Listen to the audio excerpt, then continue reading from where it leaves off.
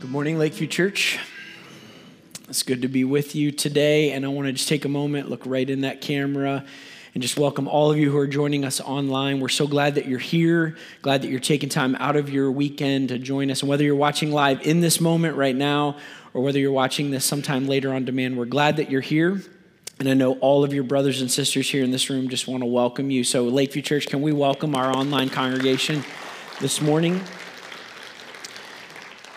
I know that we say this a lot, but I want to say it again because I want to make sure everybody knows that Lakeview Church is an everyday church for everyday people, and we are striving every single day to follow Jesus, live generously, and make a difference. And we want to do that every single day of our lives. And if this is your first time or you're newer around here, we just want to say that you're welcome here. We want you to be a part of this community. One of the things that's true about us is that while we're all striving to follow Jesus, live generously, and make a difference, none of us has arrived at the destination yet.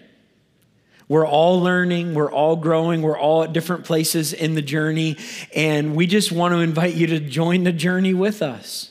Right? We call ourselves a next step community because we believe that every single person is on a journey of spiritual growth. And we believe that the most important step in your spiritual journey is the next one. So wherever you are on the journey, if you want to move forward, it's just the next step that matters most. And so if this is your first Sunday here with us, you took a next step today. You came.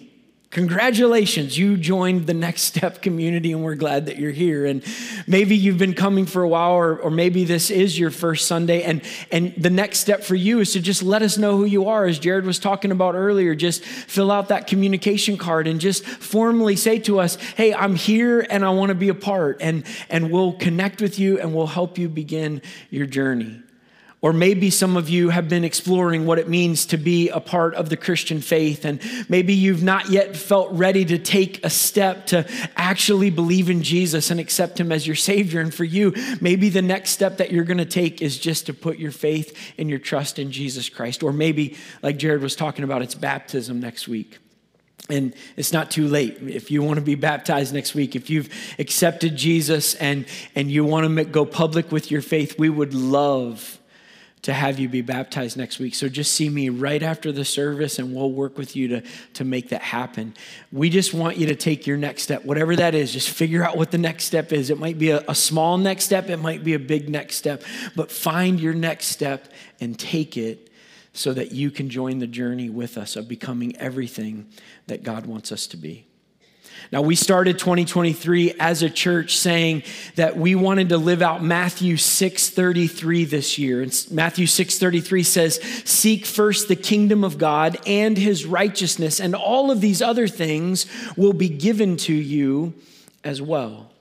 And we took that verse and we've kind of formulated it into a theme for the year. We've said that our theme this year for 2023 is that we want to put God first. We want to put God first in everything. Put him first in our day, put him first in our week, put him first in our finances, in our school, in our work, in our relationships, in everything that we are and in everything that we do. And we've been especially focused during the month of February on putting God first in our relationships. We started this series back at the beginning of the month, and we looked at Genesis 1 and 2, and we really laid the theological foundation for what God wants from human beings and from our relationships. In the second week of the series, we went to the New Testament and we talked about Matthew 19, where Jesus teaches us about God's plan and purpose for human relationships and marriage and singleness. And we spent some time kind of digging into that topic to discover not only God's plan, but God's purpose for marriage and singleness. And then last week we looked at 1 Thessalonians chapter 4, and we talked about what does it look like for us to honor God and to put God first in the way we use our bodies, and especially as it relates to sexual ethics. This morning, in the fourth and final installment of this series, a message that I'm calling It's All About Relationship, I want to kind of step back from one particular passage of Scripture or one particular relationship issue, and I actually want to look at kind of the entirety of Scripture with a wide angle lens. And for some of you, this is going to be review because I've actually shared some of this content with you from this stage. And for some of you, I shared it and you were here, but you forgot it. And it's going to seem like you're hearing it for the first time all over again. So you're welcome. Okay? And for some of you, you are newer here and you've not heard this before, but I really do believe that there is power, not just in looking at individual passages, though there is incredible power in doing that. There is a lot of power in understanding the big picture of Scripture to see how did it start, how has the story unfolded through the narrative, and where is it all heading? Because when you understand the big picture of Scripture, then when you go to a particular passage or you study a particular topic, you understand where that fits. And so I want to just walk through with a wide angle lens, kind of the entirety of Scripture. And we're going to look at Scripture in 4 parts. And then after we do that, I'm going to zoom back in, because it's not just about the wide angle. I'm going to zoom back in to help you understand how the story of Scripture ought to impact our everyday lives. Because when we get up tomorrow morning, we have to live Monday in light of this big story that God is writing. So I want to do the wide angle lens first, and then we're going to zoom in and talk about what it means for us. So, Scripture in 4 parts.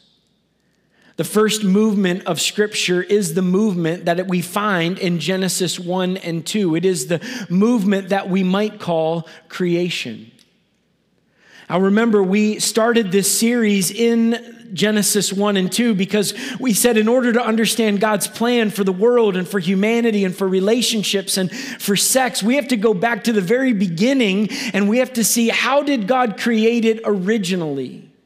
Before anything was marred or damaged or broken or scarred by sin, we need to see what was in God's mind and what did God establish in this earth as the foundation of everything. And so we went back to Genesis chapter 1 and we saw at the beginning in Genesis 1:1, in the beginning God created. In the beginning God created. Now we have made an assumption all throughout this series, and it's an assumption we're going to continue to make today, that God actually is the creator of the world. Now, I know there's lots of discussion about this in our world, and there are people who would say that, no, it just kind of happened. And I think that takes a whole lot more faith to believe that than to believe that there was someone, a person, an intelligent creator at the very beginning of everything that exists. And I know that when we read Genesis 1, there are lots of things that we could talk about, lots of theories about how it was done, right? There's a big debate about, is there a gap between Genesis 1 verse 2 and Genesis 1 verse 3? There's a big debate, big theory about that. Siri's trying to answer the question for us right now. There's debates about, was it a literal 7 days? Or does each day represent some longer period of time?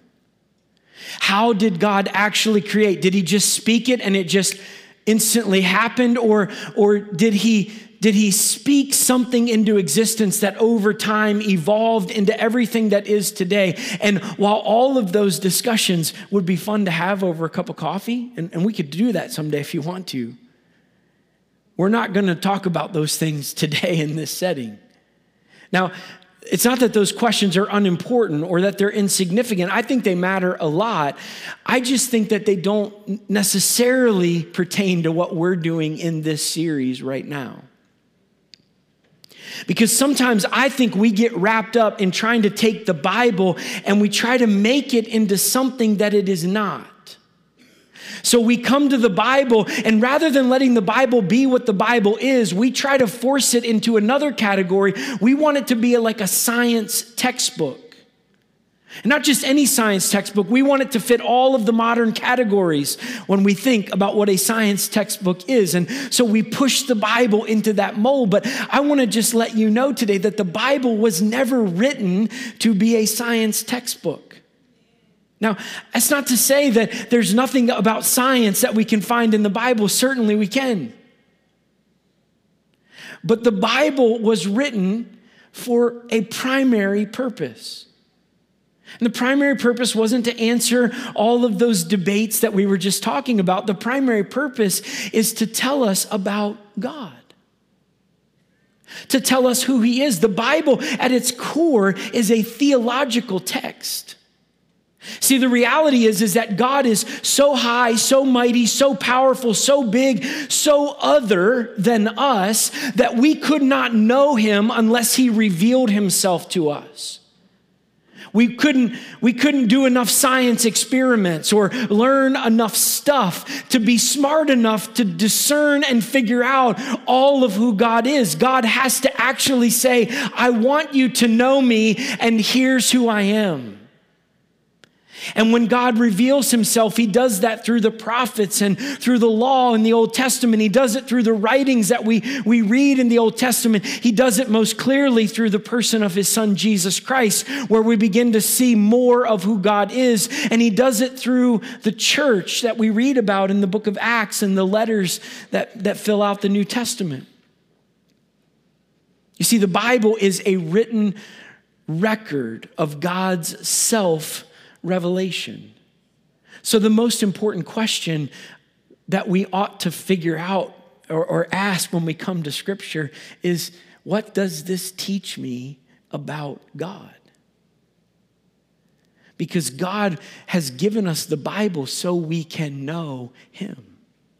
And when we look at Genesis 1:1, the first thing we learn about God is that God is at the beginning of it all. He is the creator. We've made this assumption throughout the series, and we'll continue to make that assumption because we're Christians. And Christians believe the Bible to be the living word of God.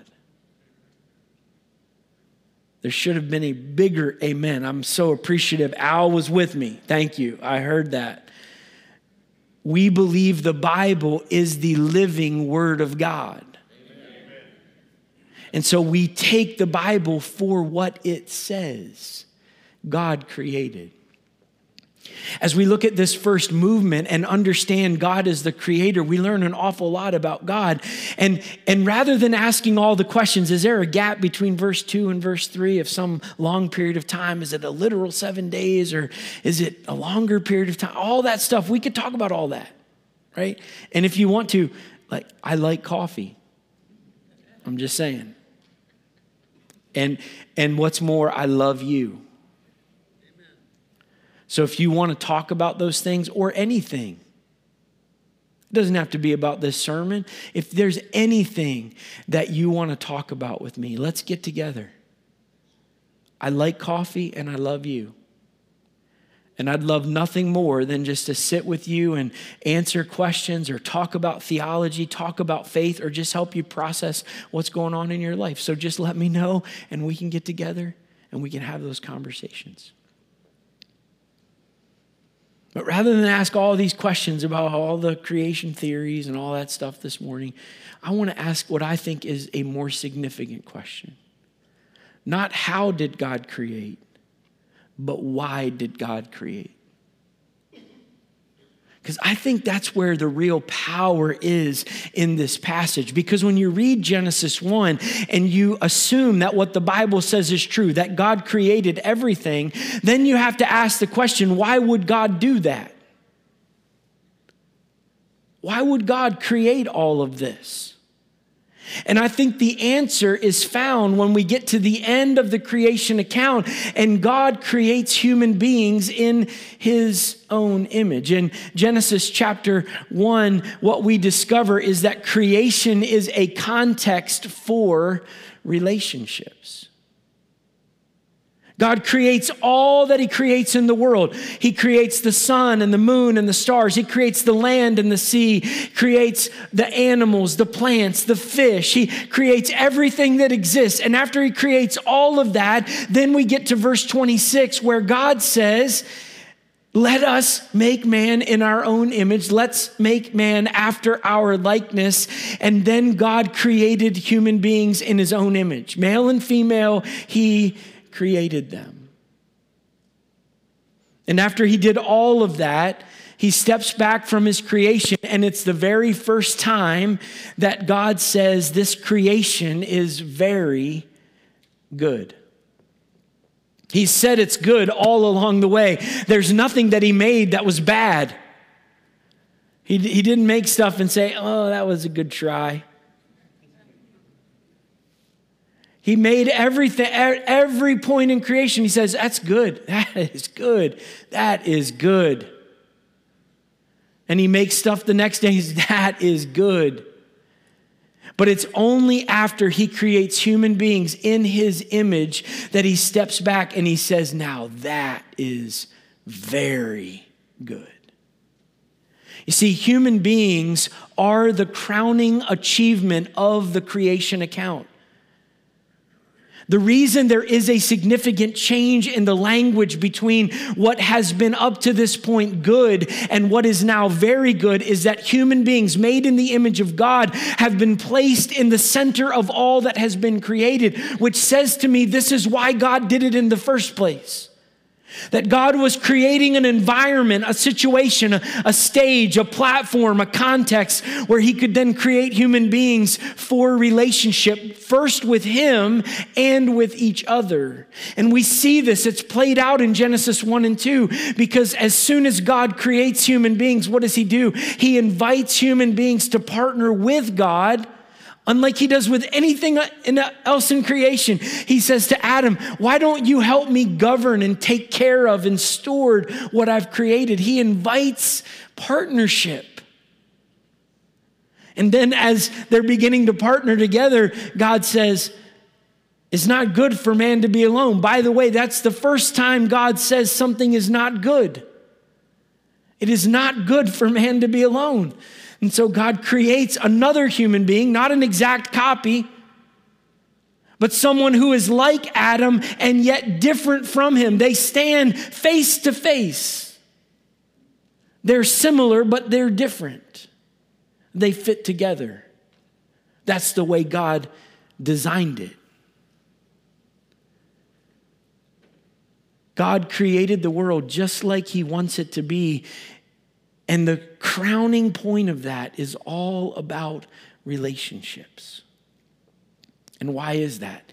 Because God is a relational God. Now, we've spent almost all of our time living in the perfect world of the Garden of Eden in this series. I mean, we've not spent a whole lot of time talking about what happened in Genesis 3.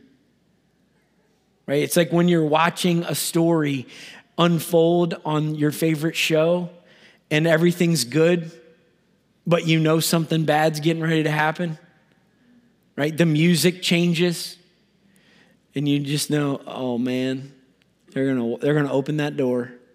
They shouldn't open that door. Run away, right? You know what I'm talking about? That's what happens next in the next movement of Scripture. We see this perfect creation. Everything is just the way it's supposed to be. No sin, no imperfections. Everything is living up to God's purpose and God's plan. And then we get to Genesis chapter 3. In Genesis chapter 3, the story takes a turn. This is where the music changes. And you start to hear that ominous tone in the music, and you think to yourself, don't open that door. Run away. Do not eat that fruit. But this is what happens. The serpent, it says in verse 1, was the shrewdest of all the wild animals the Lord God had made. One day he asked the woman, did God really say? I want to just pause right there because this is why it was so important for us to acknowledge that the Bible is the Word of God. Because the very first and most important way that the enemy will try to trip you up is he will ask you, did God really say that? And if you're not reading the word or you're not trusting that this is the word of God, when those questions come to your mind, you will throw this book away and you will live your life however you want to live it. And you will miss what God has planned for you. The serpent was crafty. Did God really say that? And look at how Eve responds to this question. Did God really say you must not eat fruit from any of the trees in the garden? She says, of course we may eat from the trees in the garden, the woman replied. It's only the fruit from the tree in the middle of the garden that we're not allowed to eat. She actually knew what God had said.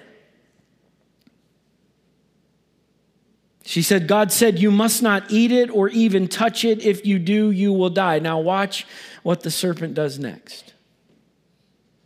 Oh, you won't die. I know God said that, but you didn't really understand what God meant. Let me explain to you the original language. And let me give you some context around all of these words and ideas. And let me tell you why that verse or that teaching of Scripture doesn't matter or apply to your life. And we just write away God's word so we can do whatever we want to do. The word of God is not a springboard that we jump off from. It is a target that we are aiming our lives towards. And those are two different pictures.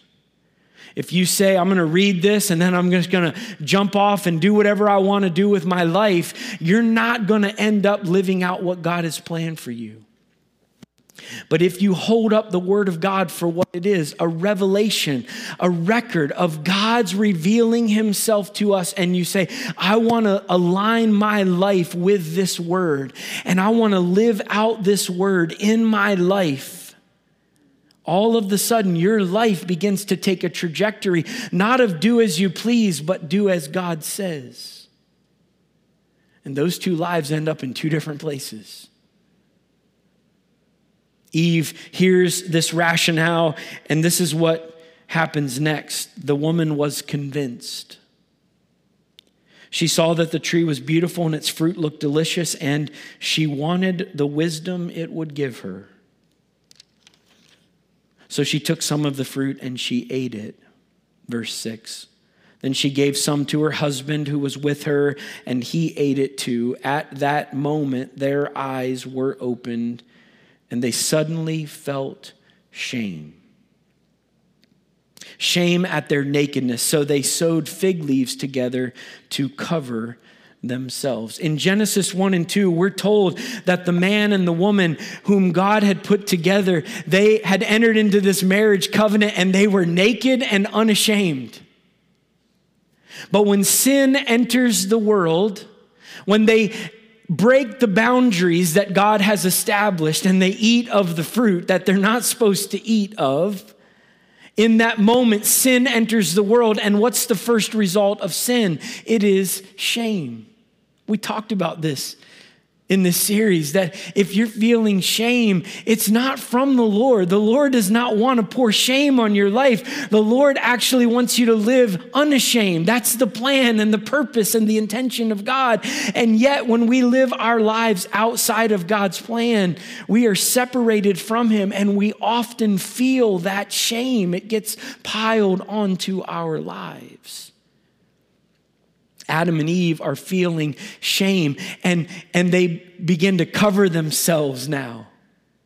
And then God comes in the next verse to walk with them in the cool of the day, as he often did, to relate to them, to have fellowship with them. And what do Adam and Eve do? They go and they hide themselves behind the trees. And as if God doesn't know what's going on. Where are you guys? Oh, we're just hiding because we're naked. And God says, who told you you were naked? Something's changed in this relationship. And then the blaming starts. Right? Adam says, the one you gave me the fruit. It's your fault, God. And it's her fault, not my fault. Casting blame. And Eve says, it's not me. It's this serpent. And so God just punishes them all.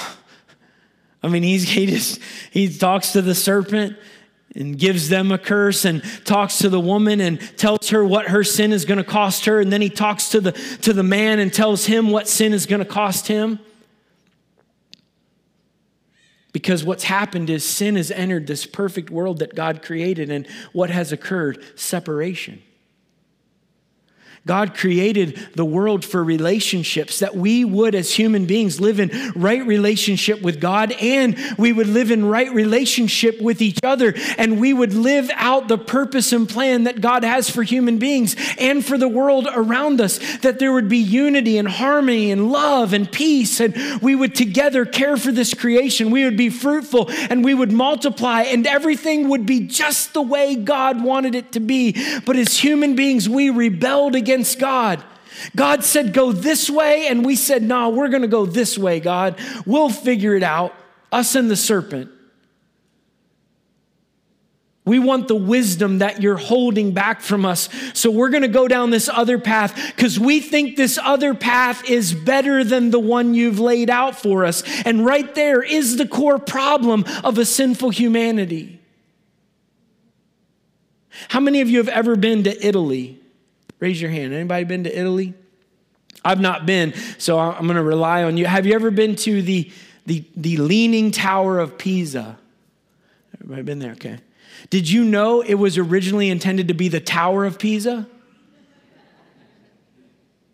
I heard a pastor earlier this week say that when they set out to build the Tower of Pisa, they did not anticipate having a Leaning Tower of Pisa. But there was a fault in the foundation. And over time, the tower started to lean. And what was a fault that made it look different than it was supposed to look, that actually marred the original intention of the way that tower was to be built, that fault has now become a feature.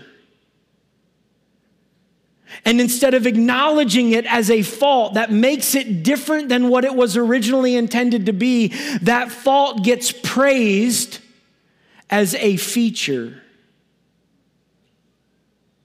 This is what happens in humanity. God did not intend for humanity to be leaning. But when we rebelled against God, there was a crack placed in the foundation. And so we do not look like God originally intended for us to look. And we can do one of two things. We can talk about how do we recover God's original intention for our lives. And we're going to talk about that in a moment because that's what the Bible story unfolds to give to us. But what human beings are doing right now is they're just pointing to the fault, the crack in the foundation, and they're making it into a feature. And what we're seeing in our world and in our culture right now is just this encouragement. You do you. You live however you want to live. If you think it will make you happy, then of course you should have it. And I just want to tell you this morning, that is a disastrous way to live your life. I'm not in any way this morning trying to be condemning or be kind of shaming. I don't want to do any of that. I just want to tell you the truth. That if you think you are going to live a better life than the one God has for you to live, you are so wrong. You are so wrong. And you can try and run down that road as long as you want to run down it. But you're going to finally come to a place at some point. If not in this life, you will come to a place when you're going to realize the road you were on, if it's not the road God had for you, it is not going to end well. This is what sin does to us. It takes the original intention that God had for us to live in relationship with God and relationship with each other and to have life as God intended it to be. And sin just pulls all of that apart. It separates us. It breaks the relationship. So what does God do in response? Well, in Genesis chapter 3, if you get to the end of Genesis 3, what you find is that this is the first record we have of God killing something. Adam and Eve sin against God. They eat the fruit they're not supposed to eat. And what you see at the end of Genesis chapter 3 is that God makes clothes for them. And he does that out of animal skins. This is the first sacrifice that God makes for humanity. And why does he do that? Because he wants to rebuild relationship. He wants to rebuild relationships. He wants to help them come back to each other and come back to him. This is who God is, which brings us to the third part of Scripture, which is reconciliation. God creates the world, and he creates it for relationship. Relationship with him, relationship with each other. And then sin makes a mess of all of that. Shame, guilt, blaming, pushing each other away, all of those things, hiding from each other, all of those things just pull relationships apart. And what does God do? God steps into the picture and says, what can I do to bring things back together again? One of my favorite books in the New Testament is this letter that Paul wrote to the church at Ephesus. And there's so many great things about this letter that Paul writes. Just every single paragraph, every single sentence just has so much truth that can apply to our lives. But I really love Ephesians chapter 2, verses 1 through 10. Ephesians chapter 2, verses 1 through 10, Paul's talking about the fact, again, he's writing to Christians and he says, all of you used to live that way. What way? The way of the world. And you were dead in your sins and in your transgressions. And he says, because of our sins and because of our transgressions, because of the way that we as human beings rebelled against God, which is every single one of us, we've all done that. He says, you were subject to God's anger. Now, some of you might have a hard time reconciling the fact that God could be loving and angry. I want to help you understand. God created the world, which means he owns it all. And because he owns it all, he's in charge of everything. And he's the one who gets to set the boundaries and the borders for how we behave and what we do. He gets to set kind of the game plan. And when we step outside of the game plan that God has set and we rebel against him because he created it and he owns it and he rules it all and he gets to set the boundaries, he gets a right to be angry.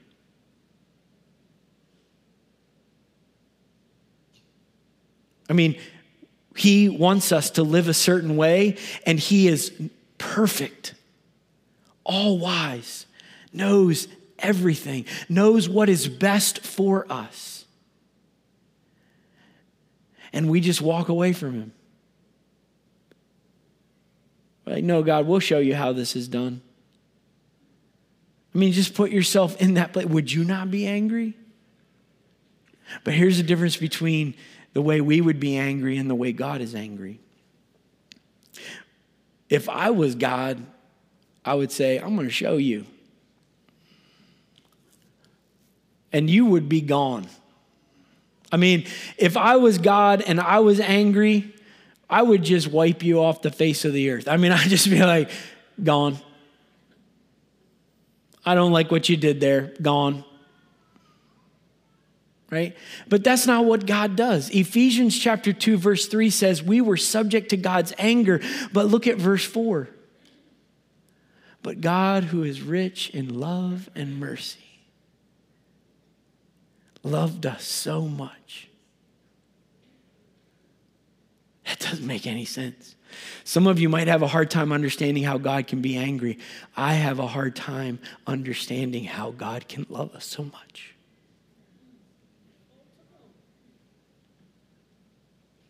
We were subject to God's anger. And he has every right to be angry because he's righteous and holy and perfect and wise. And we walked away from him.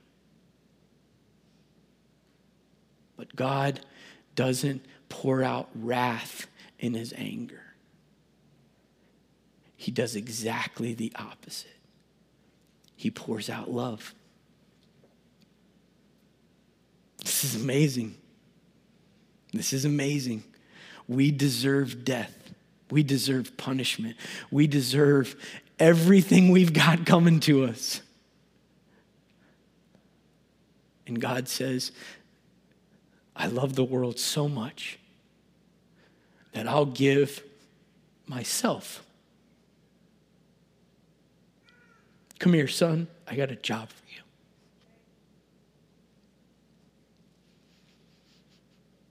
I want you to go down there. I want you to become one of them. I want you to live like them. I want you to identify with their humanity. And then I want you to die.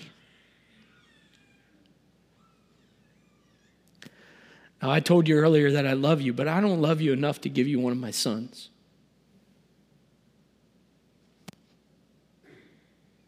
I don't have that kind of love. But God does. God so loved the world that he sent his only son. And he did that so we could be reconciled to him. This is the gospel. This is the good news.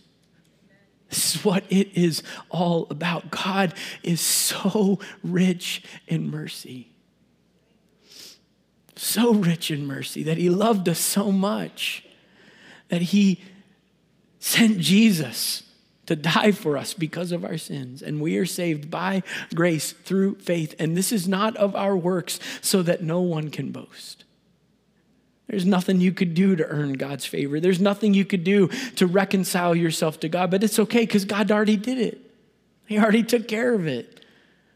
He's already done the work because he wants you to live in relationship with him. Which brings me to the fourth part of this story, which is, where is this story heading? We've talked about the beginning. God created everything just the way he wanted it to be. We walked away from God. That caused separation. God comes through his son and he dies on the cross. And through that reconciliation work, we can have a restored relationship with God. But where is all of this heading? We started in Genesis 1 and 2. I want to take you now to the book of Revelation. The book of Revelation, in Revelation 21, this is, for those of you who don't know the Bible, this is the last book. Genesis is the first book. Revelation is the last one. This is how the Bible talks about it at the end.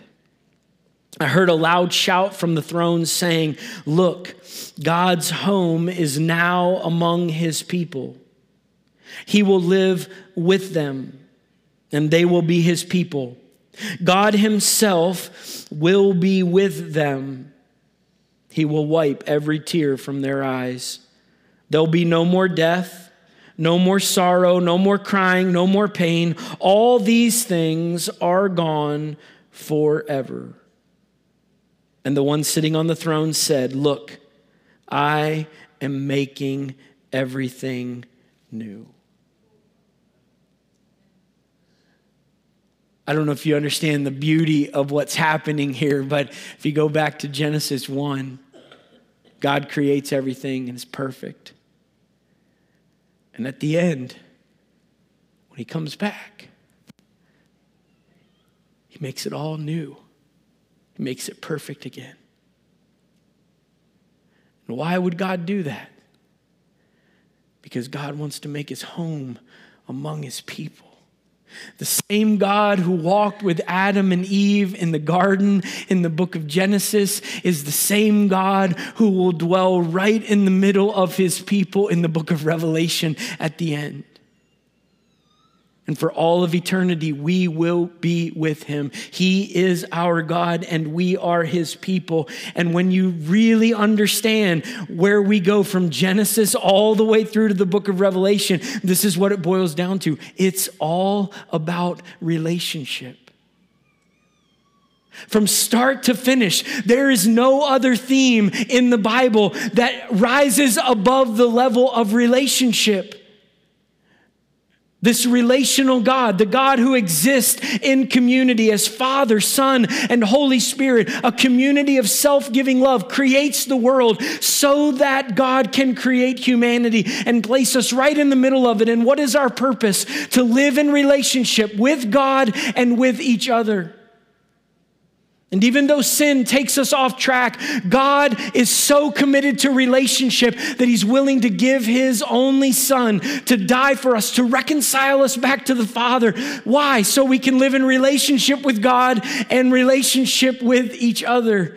And where is it all heading? It's heading to a moment in time where when the trumpet of God sounds and the eastern sky splits, those who are dead will be raised to new life again. And those of us who are alive and remain, we will be changed in an instant, in a moment, and we will be with God forever.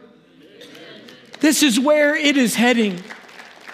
This is why God, at the very center of Scripture, when Jesus is asked, what are the most important commandments? Just two.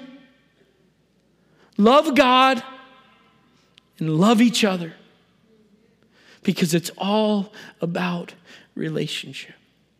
So what in the world does this have to do with our lives tomorrow morning when we wake up? I'm so glad you asked.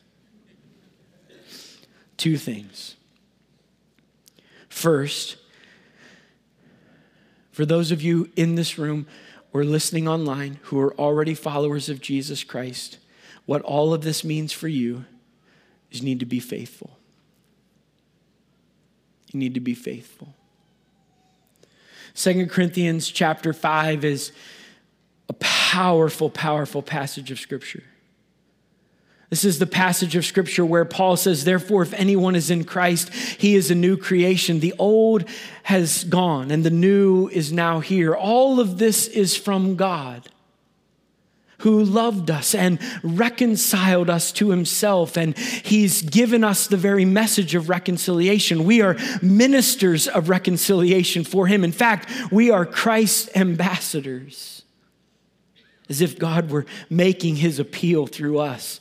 As if God were saying through us to the world, be reconciled to God. And he goes on down to verse 21 where he says that God made him who had no sin to be sin for us so that in him we might become the very righteousness of God. When you came to faith in Jesus Christ, God wiped away your past.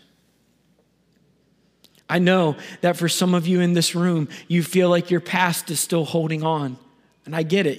You were formed in a way of living, and God wants to disciple you into a whole new way of living. But what you need to understand is that when you came to faith in Jesus, the old was wiped away and the new is now here.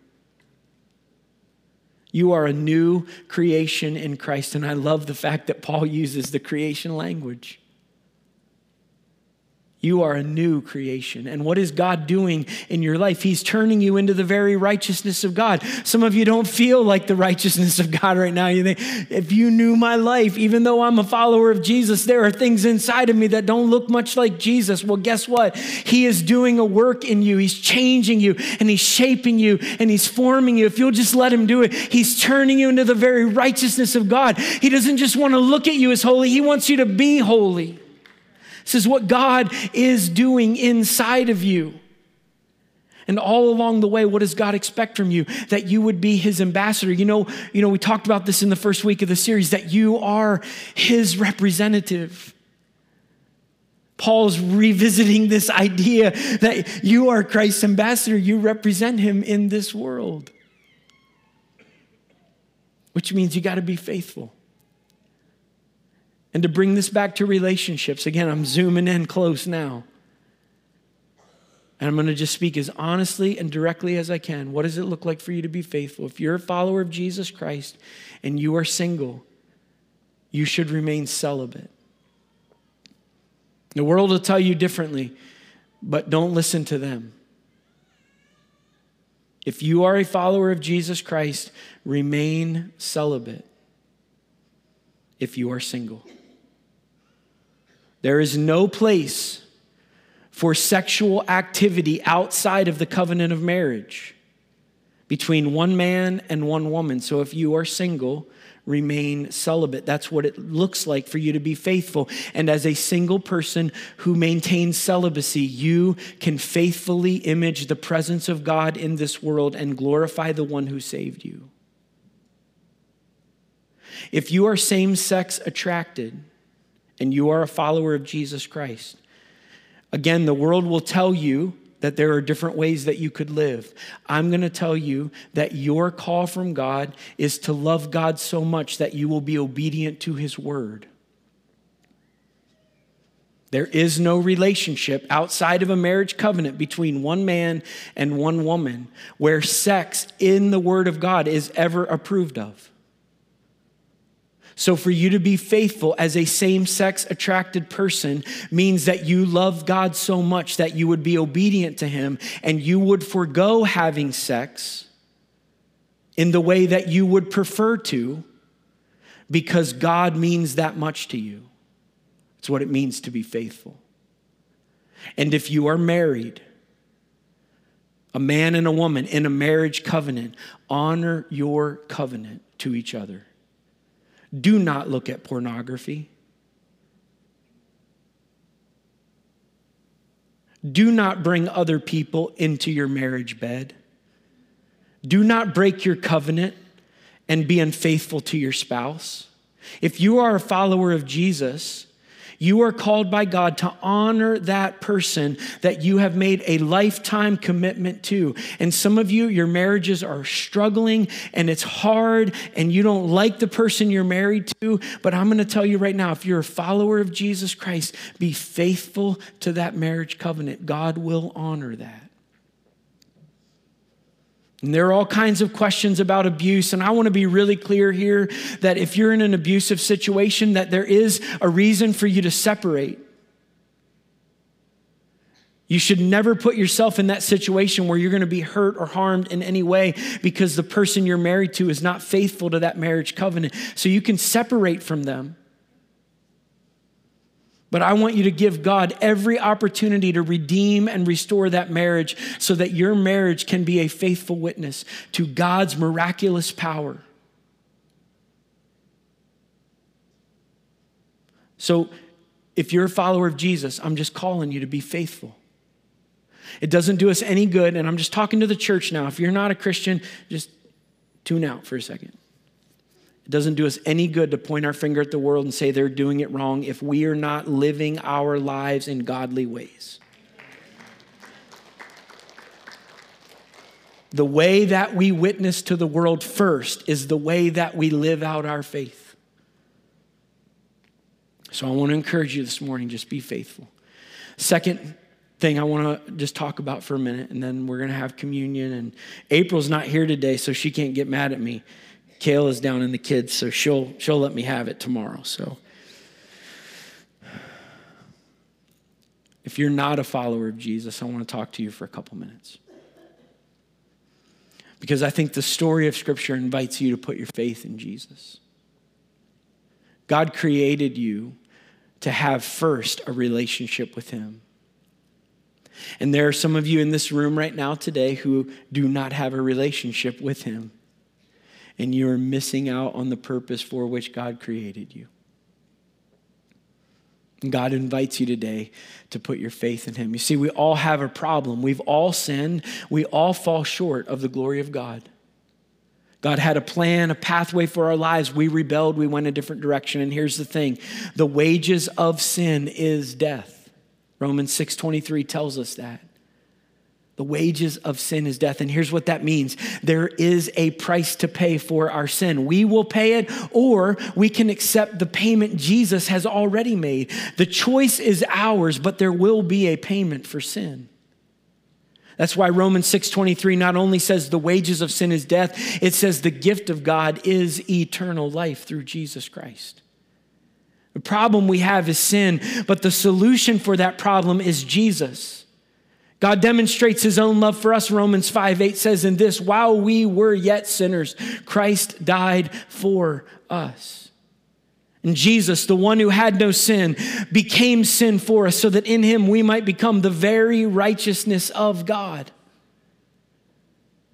That means Jesus is the only one who could pay the price for our sin in our place, and he did that, which is why Jesus can say in John 14:6, I am the way, I am the truth, I am the life. No one comes to the Father except through me. Jesus isn't being mean here. He's not being exclusive here. He's just saying, I'm the only one who could do this for you, and I've done it for you. Which is why in the book of Acts, we learn that there is no other name under heaven given unto men by which you can be saved except the name of Jesus. Jesus is the only one who saves. And the way that you respond to that, if you are not a Christian and you want to begin a relationship with Jesus, is you got to believe. This is where faith comes into the picture.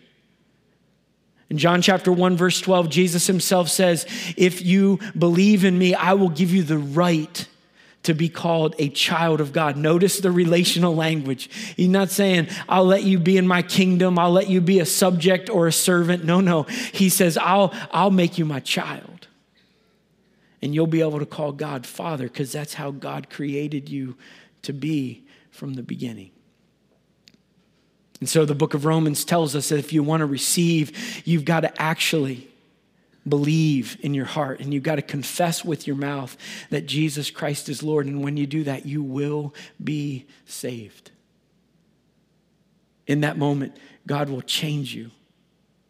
He'll make you into a brand new creation. The old is gone, the new will be here, and you can begin a journey toward the righteousness of God. And so this morning, if you're here and you're not a follower of Jesus, this is your invitation to faith. The book of Revelation chapter 3 verse 20 says this, behold, I stand at the door and I knock.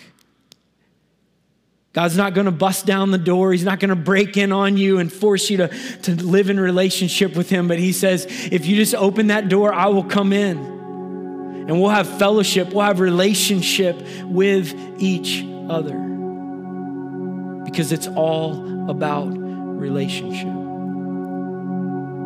And so this morning, if you're here, I want everybody just for a moment to bow your heads, close your eyes. I don't want anybody looking around.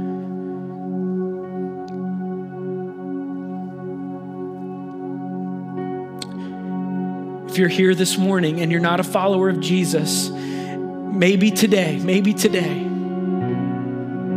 it's made sense for the very first time in your life what this whole Christian thing is all about. And you might not understand it all. You might not know the answers to all of your questions, but yet this morning, if you're honest, you feel that knocking at the door of your heart. You believe that there is a problem that you have and that Jesus is the answer to that problem. He is the solution. And you sense he's knocking at the door of your heart saying, will you let me in? Will you open the door and welcome me into your life so that you can be a child of God and we can live in relationship and I can change you and make you new and make you into everything that I want you to be, and you can begin to experience life the way God intends for you to experience it. And if that's you this morning, all I want you to do, I'm not going to embarrass you or draw attention to you. No one is looking around. All I want you to do right where you're at, if you sense the Lord knocking on the door of your heart, I just want you to raise your hand up high so that I can see it. I want to acknowledge it and I want to pray for you. So if you're here this morning and you want to accept Jesus, you want to believe in him, you want to put your faith in him, just raise up your hand high and keep it up just for a moment. Is there anybody in this room who's ready to accept Jesus?